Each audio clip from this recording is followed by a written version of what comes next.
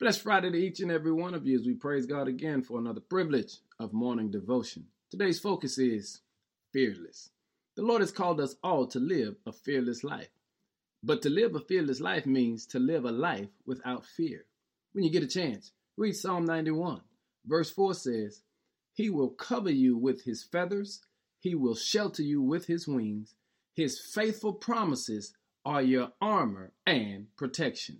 Because the Lord wants you to understand He's already made it possible for you to live a fearless life.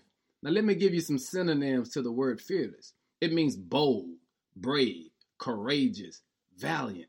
Those are synonyms to the word fearless. He's saying to us that we ought to live a bold life, a brave life, a courageous life, a valiant life. But then here's a couple of antonyms to the word fearless: timid and cowardly. Can I share with you? The world, the devil, wants you to live a timid and cowardly life. But the Lord sent me by this morning to remind you He's called you to live a fearless life. Here's what I'm saying to you. Go for it today. Give God your best effort. Whatever goal you're trying to accomplish or reach, I want you to do your best to get there today, because He will cover you with His feathers. He will shelter you with His wings, and His faithful promises are your armor and your protection. Hey, family, be fearless today and give God some glory. In Jesus' name, amen.